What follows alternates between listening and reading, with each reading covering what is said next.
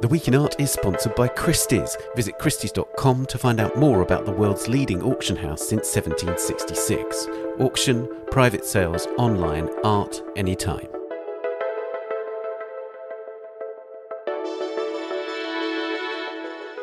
Hello, it's The Week in Art. I'm Ben Luke. This week, why is Tate rejecting an archive of material relating to Francis Bacon 18 years after acquiring it? Plus, the extraordinary art and life of the photographer Alice Austen and Michel Majerus in Basel.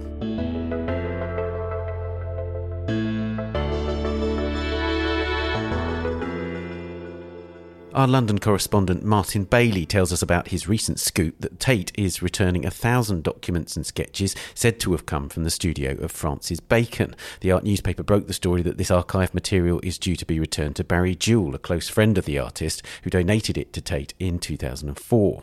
I then talked to Martin Harrison, the preeminent Bacon scholar and editor of the catalogue Resonate of Francis Bacon's work, published in 2016, and to Sophie Pretorius, the archivist at the Francis Bacon estate, who went through the Barry Jewell archive item by item. Then I talked to Victoria Munro, the director of the Alice Austen House Museum in Staten Island, New York, about this still too little known photographer and her documentation of immigration to the United States and the lives of queer women in the 19th and early 20th centuries, which will be the subject of a forthcoming podcast. And this episode's work of the week is Weißes Bild, a painting by the late Luxembourg-born artist Michel Majerus. Amy Dawson is at Art Basel and talks to Giovanni Carmine, curator of the Unlimited section of the fair, about the painting. Before all that, why not try a digital subscription to the art newspaper? The price for the first 3 months is £1, $1 or €1, depending upon where you live, and it's then £10, $10 or €10 per quarter afterwards. You get full access to the website and the app for iOS and Android, plus the e-paper archive of the newspaper and fair dailies. Go to theartnewspaper.com, click subscribe, and the promo code is TRIAL, all in capital letters. Do also subscribe to this podcast wherever you're listening now. Now, as mentioned in last week's news bulletin, Tate is to deaccession, that's remove from its collection, 1,000 documents and sketches said to have come from the studio of Francis Bacon. The art newspaper broke the story last week that the items are due to be returned to Barry Jewell, a friend of the artist who gave them to the Tate in 2004. At the time of the donation, the material was described as probably the Tate Archive's most important acquisition ever. But last week, Tate issued a statement that the items had been researched by art historians who had raised credible doubts about the nature and quality of the material. Martin Bailey, our London correspondent, broke the story and I spoke to him all about it. Martin, to begin with, who's Barry Jewell? Well, most importantly, he was a neighbour of Francis Bacon, who lived in West London in Rees Mews. And he came from Canada. He was a sort of odd job man at that time, and he helped Francis Bacon over all sorts of little everyday tasks, looking after the house and things. And they got to know each other and became quite friendly. And obviously Jewell was intrigued that he had such an important artist as a neighbour. And Jewell became interested in Bacon's art. Right. And so this collection, is it right that Jewell maintains that he was given this body of material by Bacon himself? Yes, it's not entirely clear what the circumstances were, whether all the material came together or in bits. But basically, Jewell says that he was given the material by Bacon. And the suggestion that Bacon possibly wanted some of it destroyed. But again, that's not entirely clear. So the bottom line is, after Bacon died, Barry Jewell was in possession of this material, which he appears to have legally acquired. And the question was, what would happen to it? Let's talk about the material a bit more, because one of the things that is an intriguing background to all of this is, of course, that Bacon in his lifetime maintained that he didn't do sketches. He told David Sylvester this. He told all the big Bacon scholars that he didn't. The fact is he did. Is that the sort of material that is in this collection, so sketches and archival materials? Yes, it's quite a mixture of material. There are a lot of cuttings from newspapers and magazines, which have, you might call them scribbles. Sometimes they're sort of more than that, but they've got pencil marks, pen marks, and sometimes paint marks on them. So there were sort of annotations, if you like, which had been added to the material. And it's thought that Bacon did do this from time to time, but there's such a large volume of material that it was quite a surprise. And you're quite right, Bacon always maintained, and it was part of his mystique, if you like, that he didn't sketch. But after his death, it was shown that some authenticated sketches from him survived, so he did indeed sketch. And of course, curiously, there's another body of sketches that actually did come into the Tate, but not from Jewell. They were at Marlborough Gallery and they were properly catalogued and shown, etc. Exactly. There were sketches that Bacon had done which emerged, which were fully authenticated and which did go to the Tate. This was relatively small numbers, but they're still important in showing how Bacon worked. Right, so once they were in Jewell's possession, was it always his intention that the Tate should then have them? Well, we don't know what was in Jewell's mind. The fact is he donated them to the Tate in 2004. And at the time, it was welcomed as a huge donation to the Tate archive. It was said to be the largest donation ever to the Tate archive. And it's a large volume of material, nearly 1,000 pieces. And at the time, there were unconfirmed reports that it might have been worth £20 million, a very substantial sum. Now, we don't know whether that's the case or not, but it was seen as a very valuable addition to the Tate archive. And the Tate put out a press release saying how wonderful it all was. Right, and at that stage, what did the Tate commit to? Because this is one of the most interesting things, isn't it? That there were some doubts about the material in advance, and it seemed to me that the early statements that the Tate was making was about looking through the material, cataloguing, and sort of coming up with an estimation of what it was. Yes, it was a surprise, the material, and quite rightly, the Tate and other Bacon scholars said that it needed to be examined seriously. And, of course, it was possible that some of the sketches were indeed from the hand of the master, and others might have just been found in his studio, so it might have been a mixed bag. So when the Tate accepted it, it was described as material attributed to Bacon, not necessarily firmly by Bacon, and it was said to come from Bacon's studio, which is fairly correct. So the Tate was, in a sense, hedging its bets there, quite rightly. There were questions, but it's taken a long time to get the answers.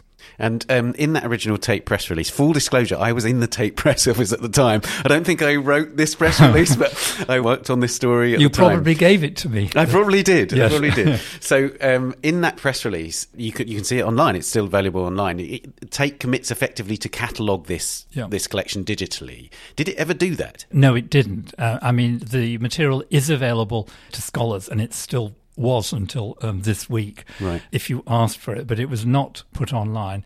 It was examined, obviously, by many Bacon specialists, and most importantly by the archivist Pretorius from the Bacon estate. So it has been studied, and she went through the material very carefully. And then last year she published this essay in which she argued that the material is basically not authentic. That's what has caused Tate now to decide to take action and return the material to Jewell. And I should also add that Barry Jewell himself has complained to Tate that the material has not been exhibited in recent years as he was promised. And he was actually asking for the material to be withdrawn and returned to him. So, in effect, Tate has done what he had asked for and is returning the material. Just as an aside, was there any more material in Jewell's possession than the stuff he gave to the Tate? He still has more material. We don't know exactly how much, but he has significantly more material. And there was talk of that being donated to Tate.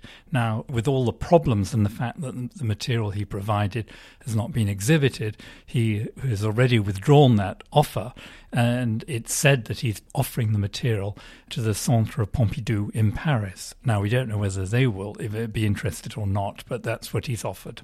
What does it mean for the Tate, though? Because apart from anything else, it's obviously in accepting the gift in the first place, it must have had convictions at that time that it was at least worthy of inspection. A major institution like that would really have to be pretty careful about material like this, wouldn't it? Indeed. I mean, it does come as a bit of a surprise. You might have expected them in 2004 to say to Jewell, well, that's a very nice offer. We want to look at it very carefully.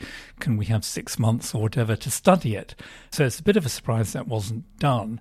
And I should also stress, it is very unusual for the Tate to deaccession material. When it comes to artworks under a parliamentary bill, they are prohibited from deaccessioning or getting rid of artworks from the collection, except in very specific circumstances. And although technically they can deaccession archives, in practice they have the same policy. So it is most unusual for them to deaccession, and that's the decision which will have certainly been made by the trustees at that high level, and it is most unusual. You mentioned the Centre Pompidou there, but because of this, it must be very difficult now for Barry Jewell to pass this on to anybody else, to make a donation to anybody else, because doesn't it just come as damaged goods? Well, it's certainly complicated. That's a question that Barry Jewell have to consider, and anyone taking it would have to consider it. I mean, I should point out that the material has been exhibited at some respectable museums, including in Dublin and elsewhere in the past. And different institutions may have different views about it, and indeed different Bacon specialists may have different views. And theoretically, another institution could accept the material as attributed to Bacon without saying it's by Bacon. So it is possible that someone else will be interested in it.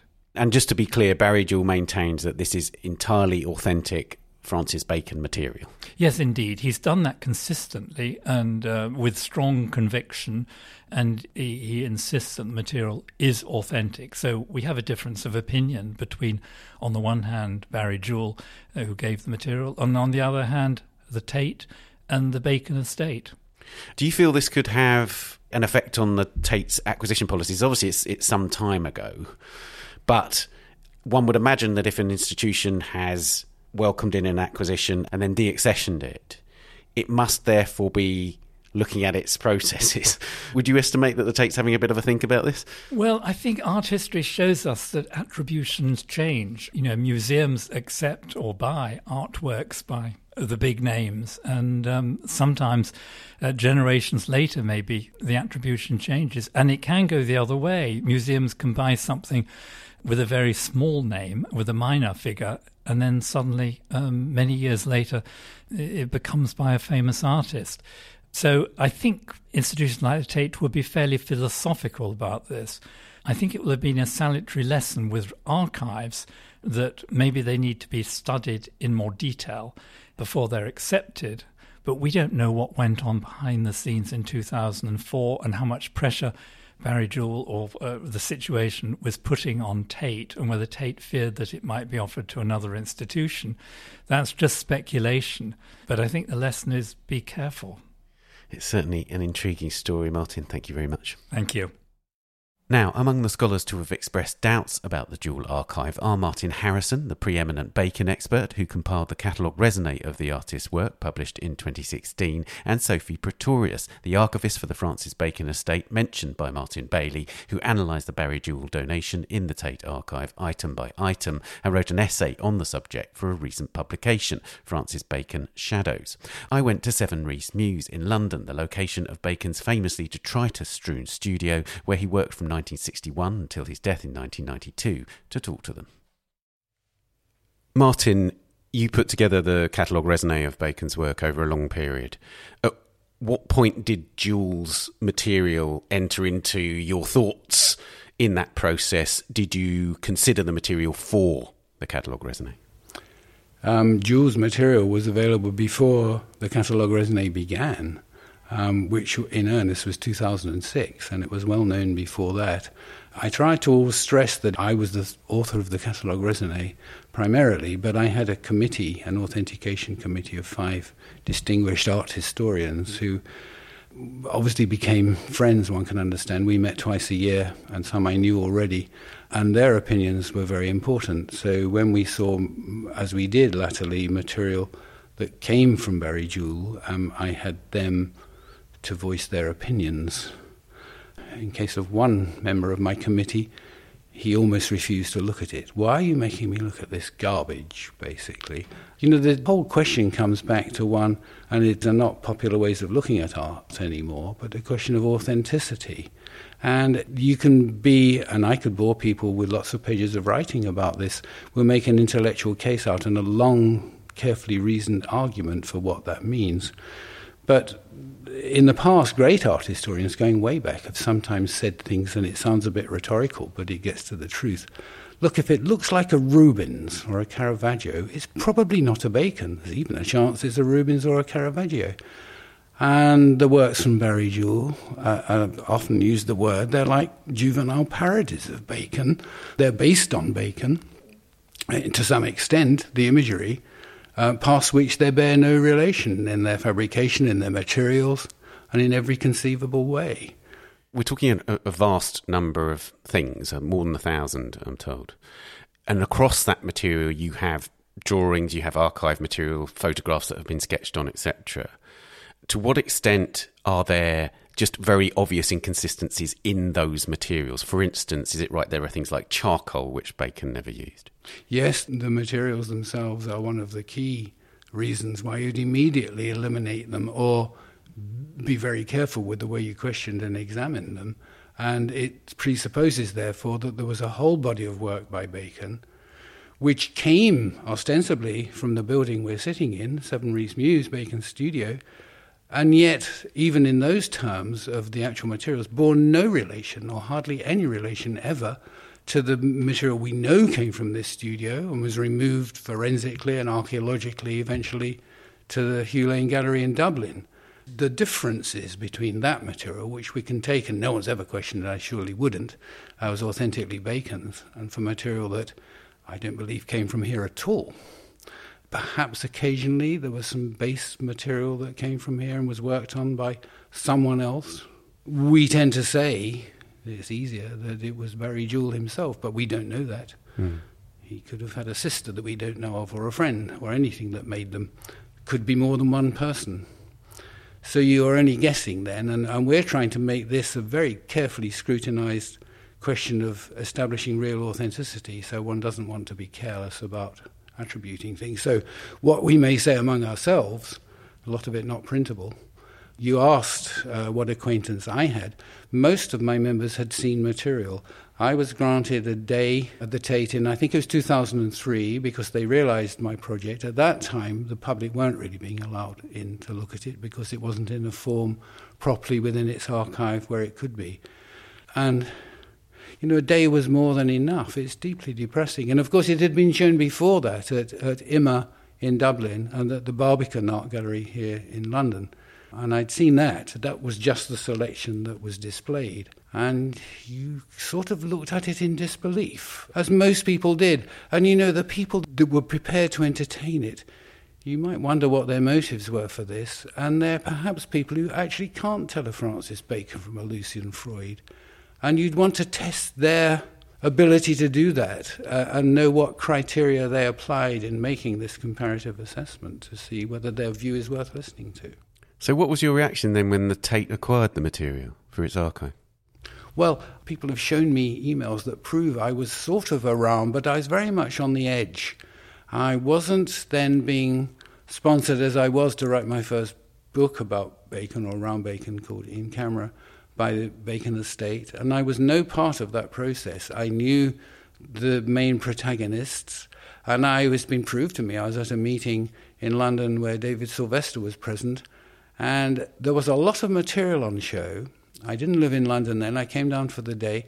I remember seeing it on tables and just being, well, bemused would be a polite word. What is all this? And it was so disparate. I guess you referred yourself to worked over photographs, actual works on paper and so on. So many different things and all looking like some wild fantasy around Bacon, and had not yet begun the catalogue raisonné. And so if you're going to grandly call yourself a Bacon expert, I'd have to be careful about saying it then. But I kind of knew what a Bacon looked like, and it was nothing like this, you know. And someone from the Tate was there. I think David Mellor, who was then professor at Sussex.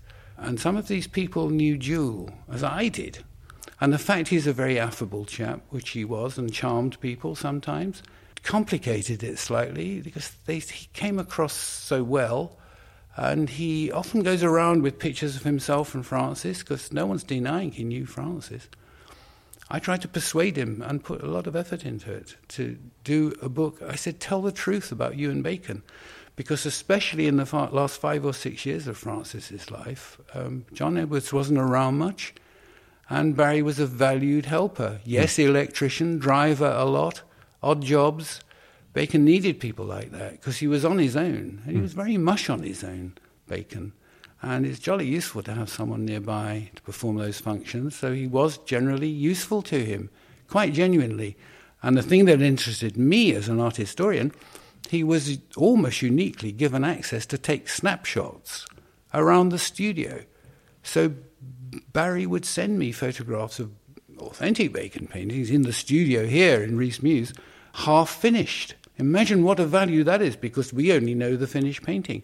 He showed canvases begun with a rough sketch of an idea, which don't exist, so Bacon, obviously, the next day, whatever, scrapped it. These are invaluable. I said, Barry, tell the true stories and show your pictures, which they're not great quality technically, but really valuable historically. And I put him in touch with the publisher. And we're now joined by Sophie Pretorius, who wrote an essay in the book Francis Bacon's Shadows, which went through the jewel material in detail. Sophie, can you say something about your methodology for doing that? So you were looking at each individual item of this archive? So yes, I was asked by the estate to go into the Tate and establish the authenticity of each item individually. Because most of the discussion of this work, it's always been, well, the base material's real, the marks on top are questionable. And no one's ever really analysed if that first statement is true, the base material is real. It just looks a bit like stuff Bacon had. And so I went in very open-minded and for the better part of a year every day went through each and every item and slowly went insane because as Martin said, it's so obvious it's not Bacon. And if you have eyeballs, it's true. Like, there's no denying it. And just how early in the process were you thinking like that? I'd literally say, sort of first day type stuff. Yeah. Especially because when you go into the Tate and ask to see this archive, you get shown the X album first. And the X album is a once bound and now unbound photography album that's been painted on with finished drawings, sort of presentation drawings. We can get into the nature of drawing and Bacon maybe a bit later, but he definitely didn't make presentation drawings. But these get shown to you, and they're probably the worst things in the whole archive. They're really bad, very juvenile. They have giant, as we're looking at here, giant penises drawn like on a boys' lavatory wall, really ridiculous, outrageous men dressed as sailors and things. And you look at them, and I obviously admire Bacon a great deal, and you think, oh, poor Francis, that's what you think. And so, yes, very early on in the process, I thought this, but connoisseurship of that sort, Morellian analysis, is very much dead in art history. And there are reasons behind that. They're not good reasons, but there are reasons. And so scientific fact, that's what you need to establish. And so I was going through trawling, trying to find something that was undeniable. And I did. Like 6 months in, I found a clipping from 1995.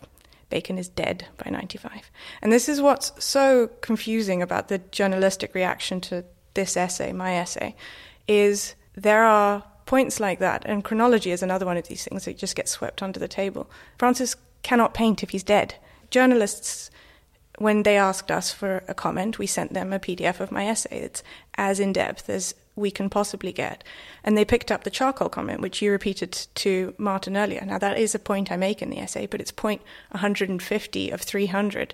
And it's true that he didn't work in charcoal ever, and there's no charcoal in his studio, and there's lots of charcoal in the Barry Jewell archive. But the strongest points in my essay are that Bacon can't paint when he's dead, and various other large lacunae in the author of the Barry Jewell materials working practice. But I guess it's not very sexy to say something that completely damns it. It has to be, will it, won't it, could it be? So I trawled through, and I would say, as Martin said, because Barry did know Bacon, there are some things that are real. There are photographs in there, there's a receipt from when they went to Bibendum, but you can sort of count the items on two hands. And the Tate did a show in 2019 of material from the Barry Jewell archive, and they very cleverly included nothing with a single mark on it. No paint, no watercolour, no charcoal. It was only the detritus of their friendship, of which Barry has kept most. So the stuff in the Tate is minuscule. And you didn't ask me the question, but if the stuff that was in that show can be considered genuine, and as much as they're photographs of them together, genuine photographs. But the end of my research over that period, the conclusion was none of the marks on it could be by Bacon.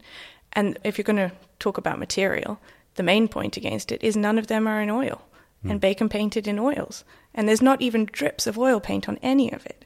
And if you look at the studio photographs of Rhys Mews, there's just oil everywhere, right? And oil obviously leaves a halo on paper. And so it's so easy to tell when it's oil and not watercolour. Also, watercolour everywhere in there. Bacon didn't own a tube of watercolour. So you have to think that Bacon had a separate studio he kept all this stuff in, if it's real, to work exclusively in charcoal and watercolour, and kept it all separate, and then gave it to Barry. And the mental gymnastics you have to do in order to justify it. Because in the spirit of open inquiry, I was trying very hard to think, am I biased? I've been asked by the estate. Obviously, there's a history there. If it was real, I would have said it was. And unfortunately, it isn't. And just to be clear, the idea of the base materials, you talked about counting on two hands. So there's nothing that has inauthentic marks, in your view, on a base material that is real? There's one item, which is a Bacon catalogue, that has the evidence of Bacon fumbling the edges. I mean, it's likely that it was Bacon's, and that has some watercolour drawings over the painting. So there's been figures added to a painting, a reproduction of one of Bacon's paintings in this catalogue. So there's one out of 1,000. Bacon was very generous with his possessions, and so there's lots of books in there that are inscribed to Bacon from famous people. Peter Beard, for instance, there's a Dear Francis, here's my latest catalogue, love Peter. That's there. So that obviously was Francis's at one point. And then Barry got it.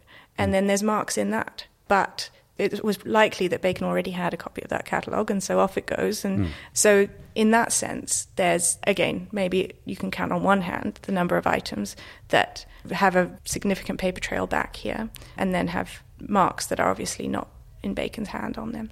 And another thing that people don't remember about the whole process, because it's so boring, is that from the very beginning, from day one of looking at this material, people said it was bad quality. David Mellor said that in his IMA catalogue, and that it was clear it was by more than one person. Even its supporters from the get-go wouldn't say it was all by Bacon. And if they did say it was by Bacon, they said it was very poor quality Bacon. It's very worrying when a collection can't even have one supporter that says it's all real. Right. You end up having to come up with these ridiculous, and then this happened, and this happened. And Peter Lacey, one of his lovers, was brought in as a possible author. I mean, he's dead before most of the stuff was printed, so that's impossible. But it was a very unsexy process, digging it all up. And I think I'm very glad we've got the result we have, because as an estate, a lot of what we do is of, I think, huge value, but it's not provable how valuable it is. But getting something that is not a Francis Bacon out of our national collection, the collection he donated his work to, so he clearly thought a great deal about, is capital G good, in my opinion. Right. And I think something that he would be pleased we were doing. Right. Can I ask you about liaison with the Tate about all this? So you've done all this work. You did it, as you say, for the Francis Bacon estate. Yes. What correspondence did you have with the Tate in that process? The Tate were very, very helpful. When they accepted the items in 2004, they, even in their publicity statement about it, they said this material is going to be studied and made available online. Neither of those things happened, and I was the first person to look at each piece methodically. First person ever to have done that? Yes, every single piece. Marcel Fink did a very good piece about it in 2000, which was basically ignored, but that was of a much smaller section. I mean, I think the Tate implicitly knew. That's even unkind of me. They knew. They're smart people. In 2008, when the big Bacon show happened, the centenary, they didn't include any of the Barry stuff, and so they knew. So they had made everything available, and they were very encouraging. They, as a big institution, and it being a part of a public collection, they obviously have to be careful. And I very much respected their going through due process with it. And it's very unusual, as Martin points out, that something leaves a public collection. And so you have to be surer than sure that you're making the right decision. But the stuff was accepted with a proviso, and the proviso was never fulfilled. And so it left it in sort of art historical limbo, this collection. And I'm glad that someone did it. It's great that it's me, but it could have been anyone. And I don't think it's anything to do with my talent as an art historian. I think literally any art historian looking at it would have come to the same conclusion. But it was just hard work, just sloggy, horrible, repetitive work, which means that you can come forward with the data. And that's what people listen to. And that's what persuaded the Tate's lawyers and our lawyers to even let me publish that. I'm not saying anything about him as a person or who did it. It's just that it wasn't Bacon, and that's the end of it.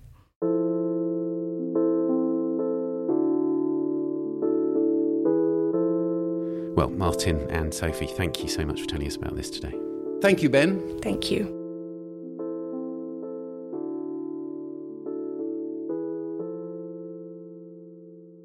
And just to reiterate that Barry Jewell has consistently and robustly defended the authenticity of the material in the archive. So far, he's not issued a statement to the art newspaper on the Tate's decision, but we will, of course, update you should he do so. You can read Sophie Pretorius' essay, Work on the Barry Jewell Archive, in the book Francis Bacon's Shadows, published by the estate of Francis Bacon and Thames and Hudson. Coming up, we hear about Alice Austen on Staten Island, New York, and Michel Majerus at Art Basel. But first, here's this week's news bulletin.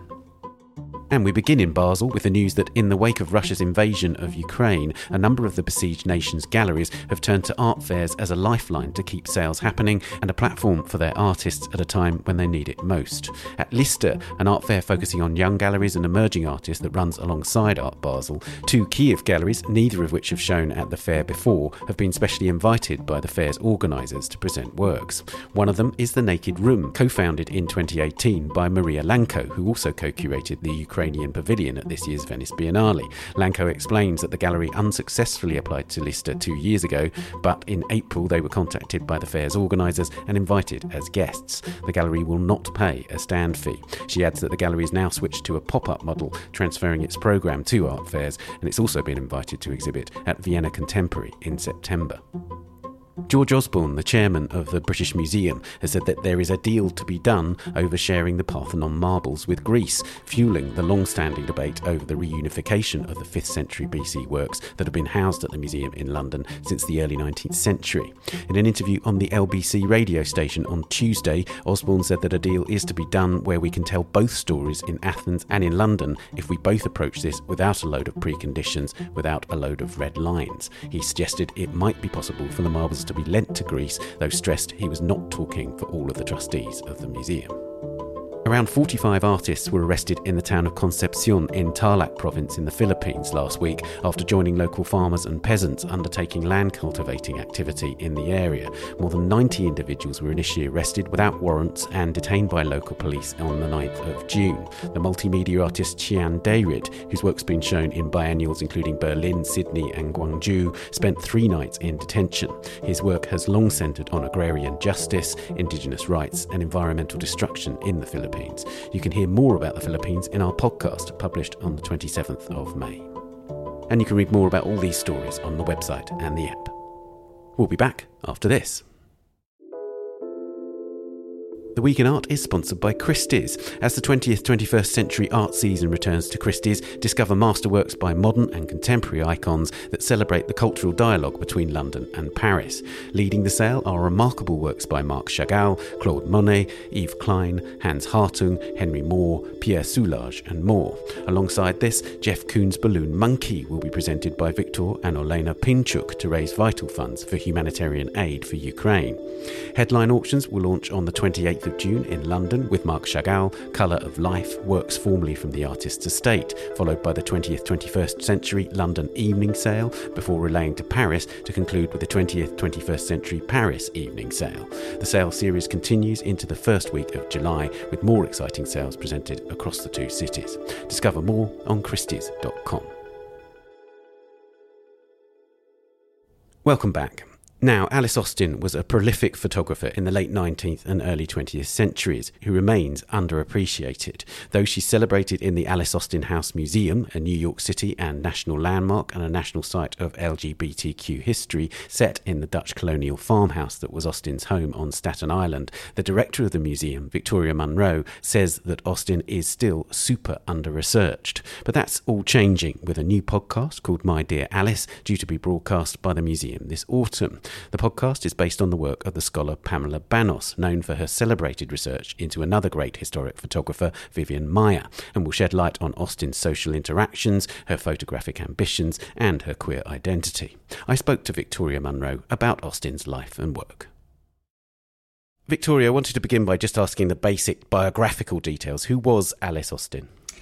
Alice Austen was a Victorian woman. She was born in 1866 and lived until 1952. She was born into relatively comfortable wealth.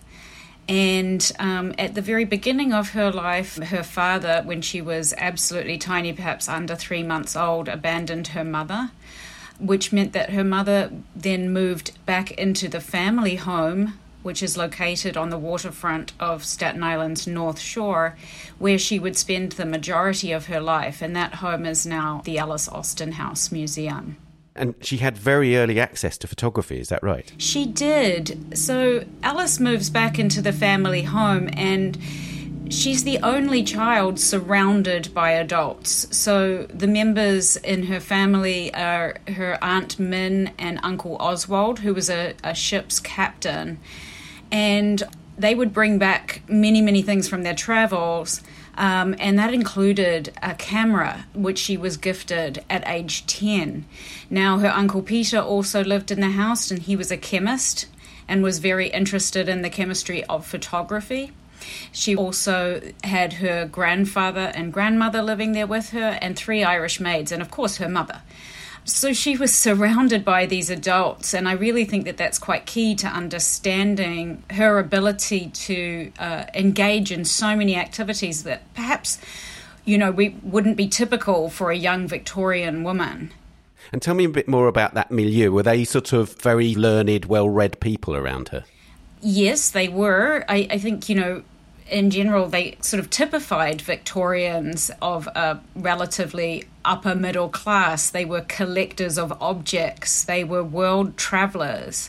They were incredibly involved and interested in gardening and plant species and scientific things and inventions as well, which that sort of love and fascination of all things was really passed on to Austen, who was also a very, very well-travelled woman.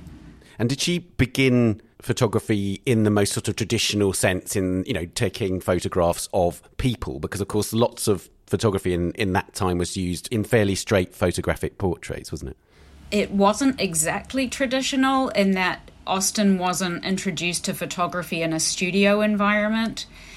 At this time, photography that was encouraged for a woman to take up as a hobby was mostly all carried out within a studio environment. When I say studio, that's posing people for photographs in a lighted room. It's very staged.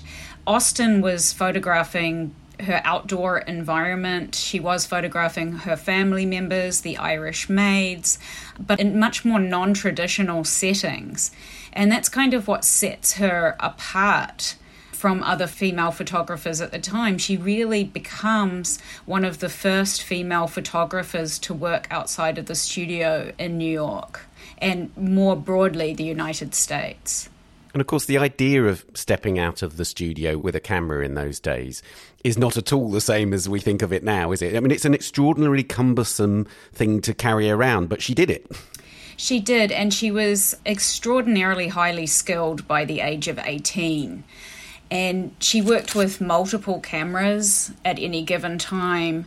We were really interested in seeing if there was a specific timeline with her cameras. Of course, there are more modern additions to her collection of cameras, but she was experimenting with tying cameras to trees, using multiple tripods.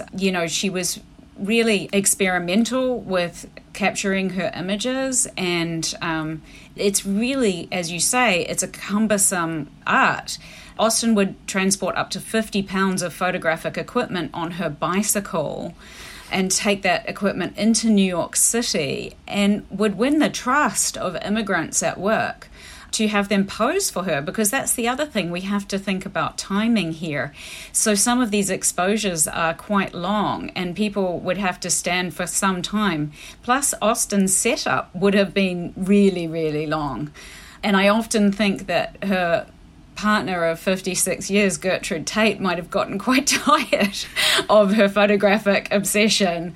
You know, if you're traveling and Austen decides to take a photograph at a certain point, you might be there for at least half an hour or more just for her to set up and capture the shot. In fact, there's a lovely picture on your website, isn't there, of Alice sort of on this pole taking a photograph, and Gertrude sort of standing behind her, sort of observing as another photographer takes an image of them. So it's a really telling image, that, isn't it? Yes, I think that it's almost like Gertrude Tate is sharing a joke with the photographer, like, look at what Alice is doing now, you know. And when we talk about these sort of expectations for Victorian women, even showing an ankle was, you know, highly irregular, and Austen's perched on this fence post photographing a motor car rally, showing her ankles. And as I said, she was so interested in new inventions. The car was very new. She was the first woman on Staten Island to own her own car, and she knew how to fix it. That's amazing. Let's talk about the relationship with Gertrude. As you say, it's a lifelong partnership. You talked about sort of expectations of women in that time. What was it like for a woman in that time to have a same-sex relationship? Well, you know, it's interesting to look at it over the journey of Alice's life, really, because in some ways she was afforded more freedoms during the Victorian era than really when she's moving into the 19th century, and then right through to the 1950s, where homosexuality was outlawed. For women, it wasn't really expected that they even had any sort of sexual nature or inclination. So there wasn't suspicion cast over close relationships with women. Women being very close friends was encouraged. Even romantic friendship was often thought of as good practice for marriage. You know, so in a way, often people expect that it was more restrictive, but in fact, I think it afforded Austen some more freedom. And we have to remember that she was a relatively wealthy white woman. So that plays a large role into some of the freedoms that she was afforded. But I think it's really interesting. She's such an interesting character because she really carved out safe spaces for her friends, her lesbian friends. And this is something that is really inspiring to us today. She was the founding member of the Staten Island Garden Club. Of course, gardening was an activity that women could engage in unchaperoned by men. She was the founding member of the Staten Island Bicycle Club with her friend Maria Ward, who wrote Bicycling for Ladies in 1896. Also a new activity that afforded women independence from men, but also afforded changes in costume. So less restrictive dress, all of these kind of things. And so, you know, she's really, like I say, creating these sort of safe spaces for her and her social circle of friends. And was she able within those safe spaces to depict intimate relationships between women? She was. The collection of photographs that we have and that are in also other archives that are more of this nature, you know, they would of course been intended by Austen for personal circulation. And we're just so fortunate to have some of these really wonderful examples of her and her friends cross-dressing, in bed together, really storytelling with the photographs. And because the technical proficiency is so high and they're really marked by Austen's very particular style, they're just such wonderful examples of these kind of photographs. Another strand of her photography, which it seems to me is tremendously important, is the very large body of work that she made at quarantine stations. Can you say something about that? Because this is an extraordinary moment in terms of immigration to the US. Yes. So As I mentioned earlier, Austen's home is located on the waterfront of the North Shore of Staten Island. Now, it actually sits at the mouth of the New York Harbor, the New York Narrows. So it was an unprecedented time of immigration for New York City, and all of those boats sailed past the Alice Austen house. So Austen witnessed these boats entering the harbor, and the house is actually located very close to the Coast Guard station. So in the 1890s, Austen was formally employed by a Dr. Tate of the Coast Guard to document the environment and the people on the quarantine stations at Hoffman and Swinburne Island. Most people know that Alice Island was a place for processing, but the quarantine station on Hoffman and Swinburne Island was very significant. We have records of her payment for her photographs, and what we know is that she continued to go back and visit the islands, like I say, taking a huge amount of photographic equipment with her by boat, and continued to do this for 10 years, and had her photographs exhibited at the Buffalo's World's Fair in 1901. Sanitation was a new technology, so she was photographing huge sanitation chambers and how the facilities were built to be completely hosed down. The photographs are actually really moving, and I think that in our recent history of coming through a pandemic and such, and also immigration crises all over the world, are really poignant today. And in terms of how she acquired the sort of trust of the migrants to the US that you spoke about, do we have any evidence of her engagement with them, other than the photographic evidence, if you like? You know, we don't. And so we have to sort of build a picture of Alice, because we don't also have her voice, aside from her jottings, which are very exacting, on all of her glass plate negative sleeves and her journals, which are all about the photography, you know. So we build a larger picture of Alice by looking at our letter collection, which is all of the communication of her friends to Alice. We look at her professional engagements.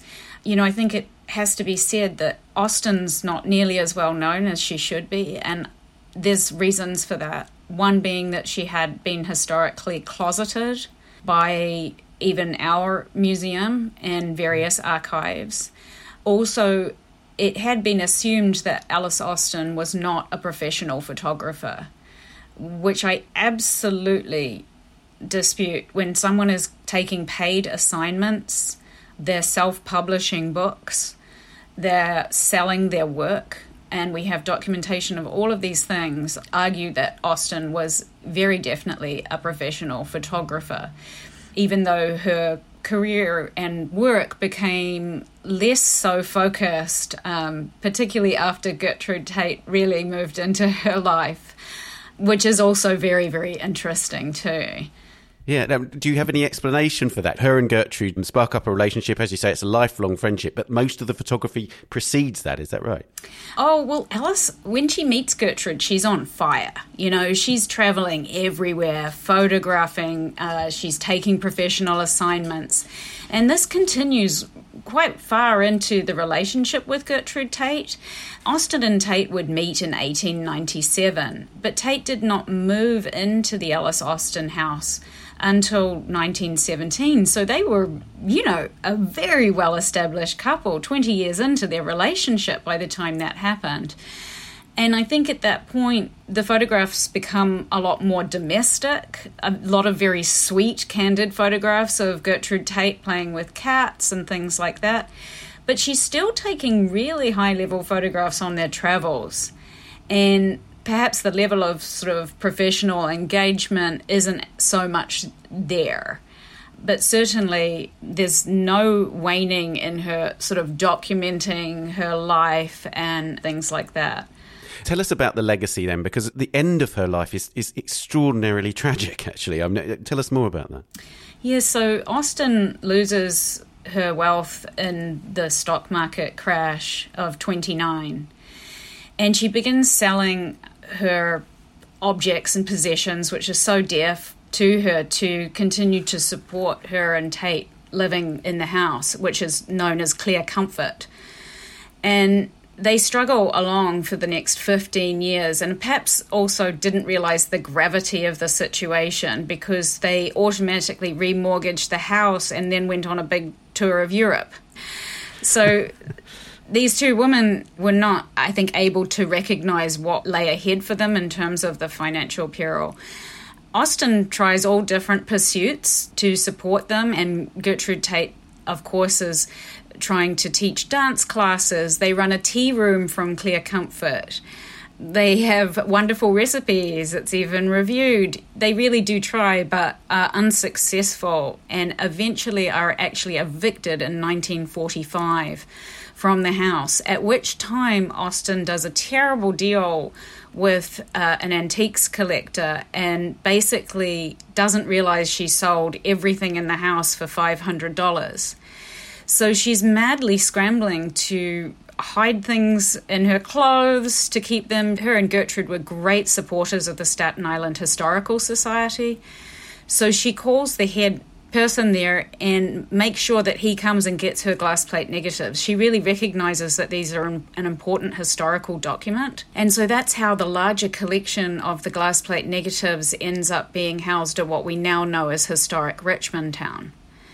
Austen and Tate then managed to take a small apartment quite nearby, but can't manage to carry on. At this stage, they're both elderly women, and Austen is quite crippled with arthritis.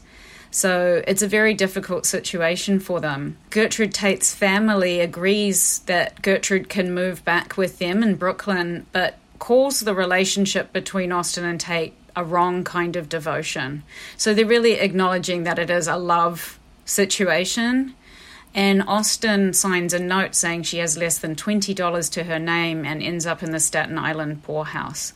Just incredibly tragic. This fantastic life crumbled into an existence of a bed and a bare light bulb.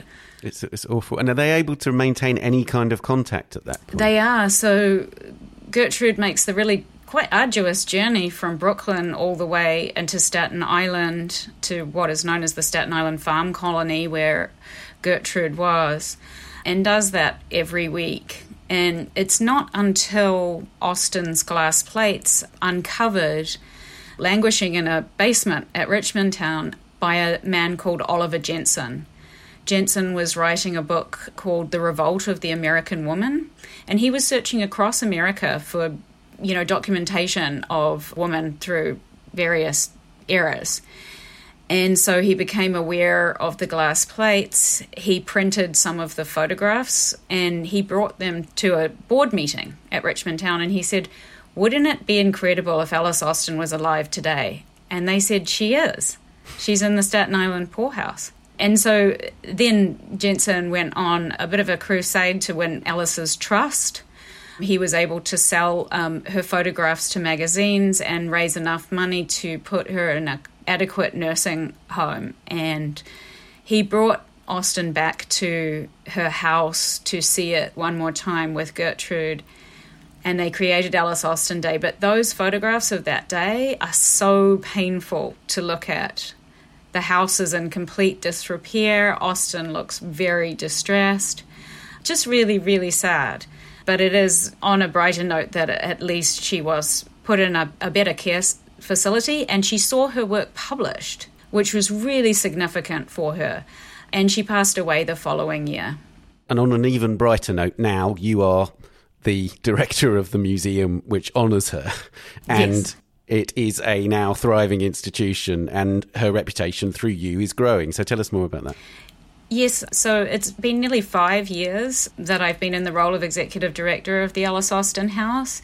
And really my mission when I started this job was to really centre the narrative of Austen and Gertrude's relationship, and also Austen's relationships prior to Gertrude. She did have female lovers, and really look at that and shine a light on that in terms of understanding Austen's work, really understanding Austen as a professional, and trying to heal the wounds as well for the LGBTQ community who have long recognised Austen as an important figure.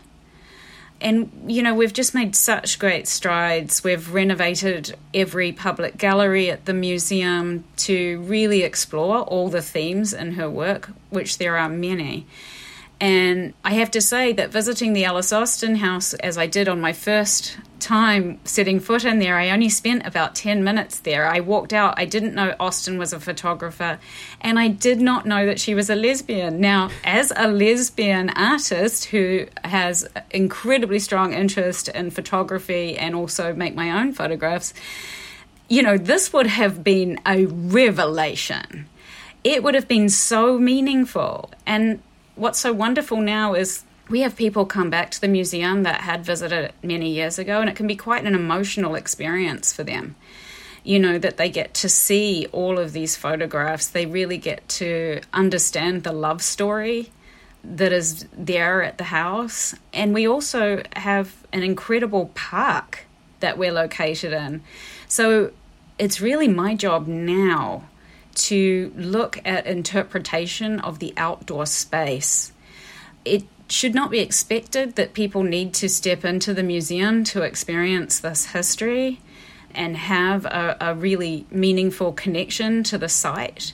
And so the last 2 years I've been working on planning around ways in which to enrich the outdoor experience. And obviously the outdoors have become really important to us. But moreover, Austen used this house. It was her muse, it was her studio, and she used the grounds as an outdoor studio for so many of the really famous photographs that we know today. Lastly, you're doing a podcast. It's an intriguing podcast because you can't necessarily have Alice's own voice in there in terms of what she writes, because it's all about letters. But is it right, there are no surviving letters from her? There's just lots of letters to her. I mean, we have letters from Austen that are related to things like the financial difficulties, trying to save her house, that kind of thing. But we have not yet uncovered a personal trove of letters because, of course, they would have been residing with her friends. And many of her friends didn't have children and families that survived them because they didn't live traditional sort of married with children type of lives. So that's an interesting factor too. And so, these marginalized histories, they're really delicate and they need this kind of attention and the kind of attention that Pamela Bannis, who is the researcher that I've been working with for the last 2 years, and this is her project. To be clear, we're so thrilled to partner with her. I mean, Pamela is just an expert researcher. I have never been so blown away by how thorough someone could possibly be. So we're learning a lot right now, and we consistently see how much more we can uncover. And I know with my communication with various surviving family members, they're just so appreciative of this kind of attention. I think that some people have been disparaging about us talking about Austen as a lesbian. Of course, she wouldn't have called herself a lesbian, but that is the term that we use today. And when the families visit the museum and they just see how, much care is devoted to really exploring the importance of Austen's work, we've been receiving increased donations of other items that really flesh out our archive and help us also understand more about Austen. Things like seashell collections, really beautiful tactile objects, parasols, collections of lace, things like that. Like, all of these items are really important to telling the whole story of Austen. And I think it's really interesting when you're asking about how this podcast will work, and I know that Pamela Bannis will speak to it better than I, but Pamela's really tried to capture within these really fascinating, sometimes hilarious and moving letters that were sent to Alice, this bigger sense of, who she was and put voice to that. And I think it's going to be a wonderful roller coaster of a ride and a really fun way to explore this history.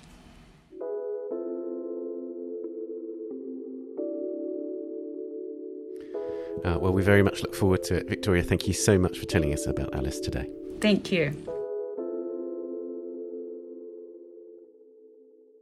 The Alice Austen House Museum is open Tuesday to Saturday. For more information, visit its website, aliceausten.org. The podcast, My Dear Alice, is out in the autumn. And finally, it's time for the Work of the Week. It's the Art Basel Art Fair this week, and as ever, its most eye-catching section is Unlimited, where works that can't be contained in standard art fair booths are shown. Our acting digital editor, Amy Dawson, spoke to Giovanni Carmine, curator of Unlimited, about Weiss's Bild from 1994, a painting by the late Luxembourg-born artist Michel Majerus. I'm here with the curator, Giovanni Carmine, and we're going to talk a little bit about the presentation and then a specific work. So tell us about this vast space and how you put this show together.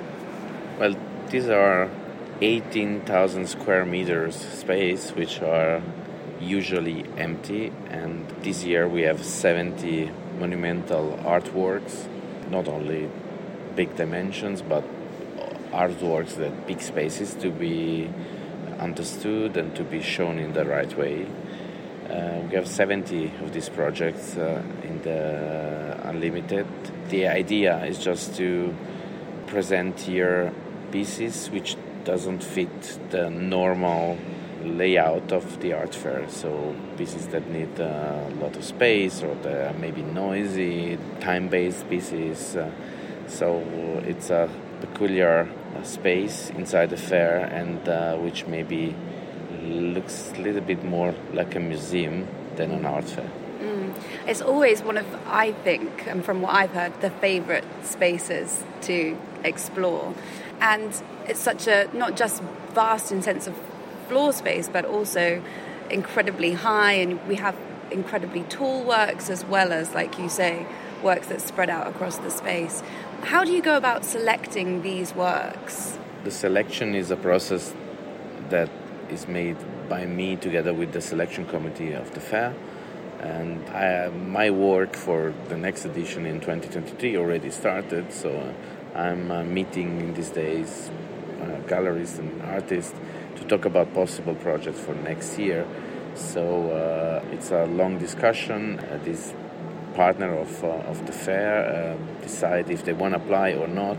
They make proposals, and then like in end of January more or less we meet all together and we discuss about the pieces, if they are good enough basically or interesting enough to be part of Unlimited. And and I think we are doing a pretty good job in choosing, if I look at the quality of this year, which is amazing. Obviously there are also many amazing projects that we couldn't accept or we didn't choose for space reasons, because it needs to be the right amount and the right mix of different pieces to be the Unlimited as we know. It's not a group exhibition, it's not a thematic exhibition, but it's a show that tries to show the best in the best condition as possible, and obviously reveals also some topics which are very actual today, or some artists which are relevant for the today discourse about art. It's fascinating to think when we're sat in this vast space that there are works that don't fit in here, but I can imagine. And it must be such a jigsaw to get them all their appropriate space.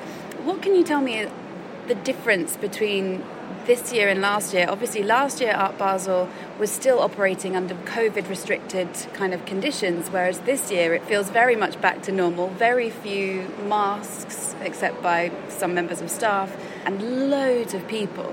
So how do you feel the differences between this Unlimited compared to the last? We don't have to forget this Art Basel is not happening under normal condition anyway.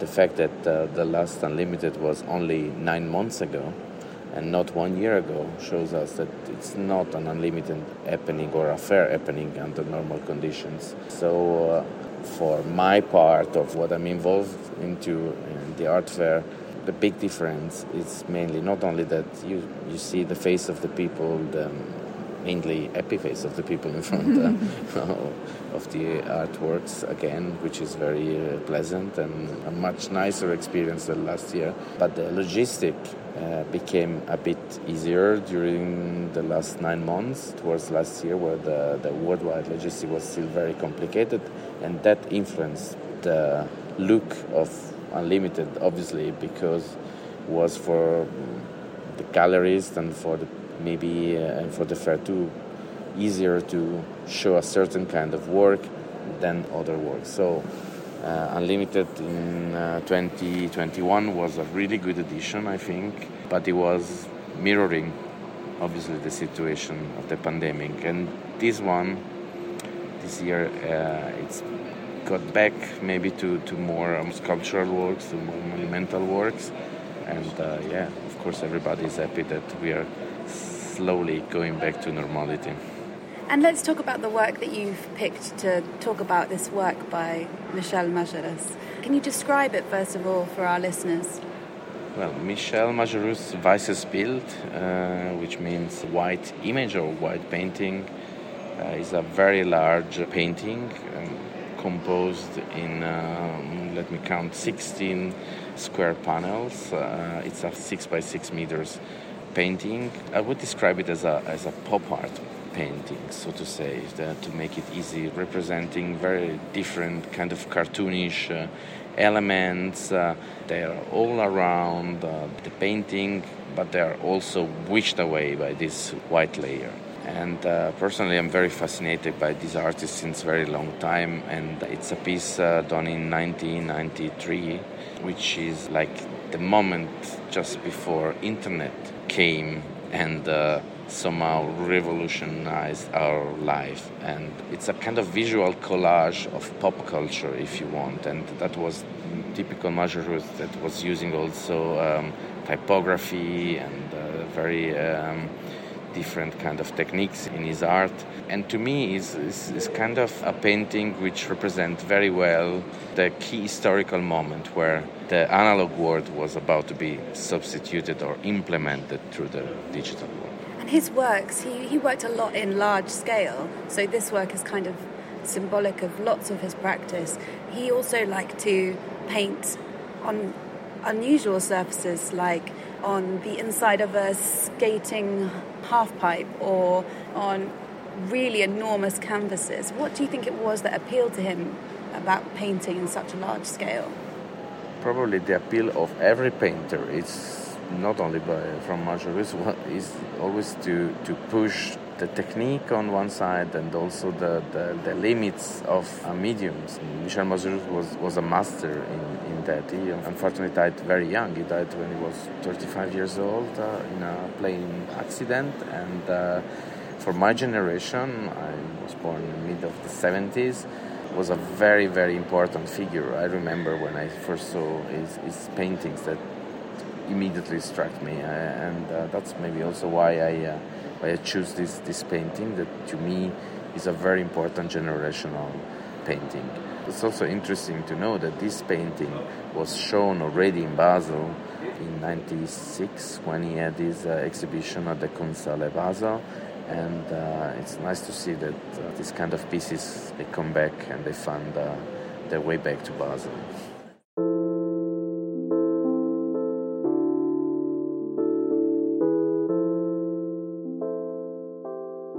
Art Basel continues until Sunday, the 19th of June.